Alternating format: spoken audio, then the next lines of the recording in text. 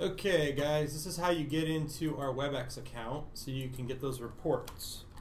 You go to webex.com, and when you go to webex.com, it's going to ask you if you want to host or if you want to attend. We're a host because we have an account.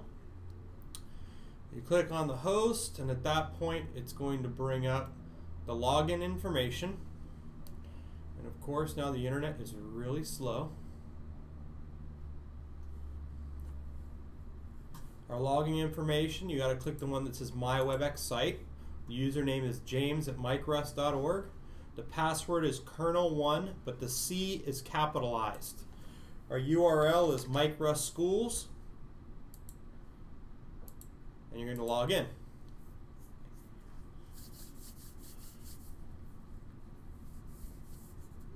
At this point, you're in our account.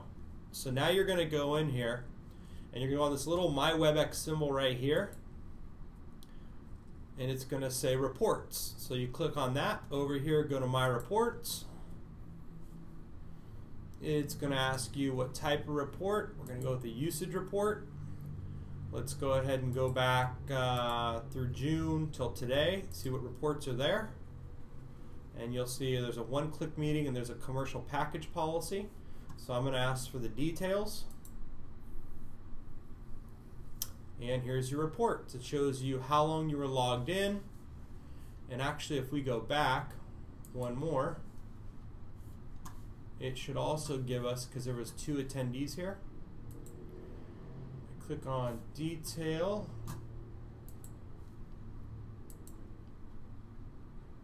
This one right here, when I clicked on the report, it shows me the person. Simple Sharma was the other person that logged in. It gives you all their information, when they started, when they ended, so you know the time, the duration. It even shows you the IP address that they were from and who they were using Internet Explorer. And that's how you do this. Fairly simple.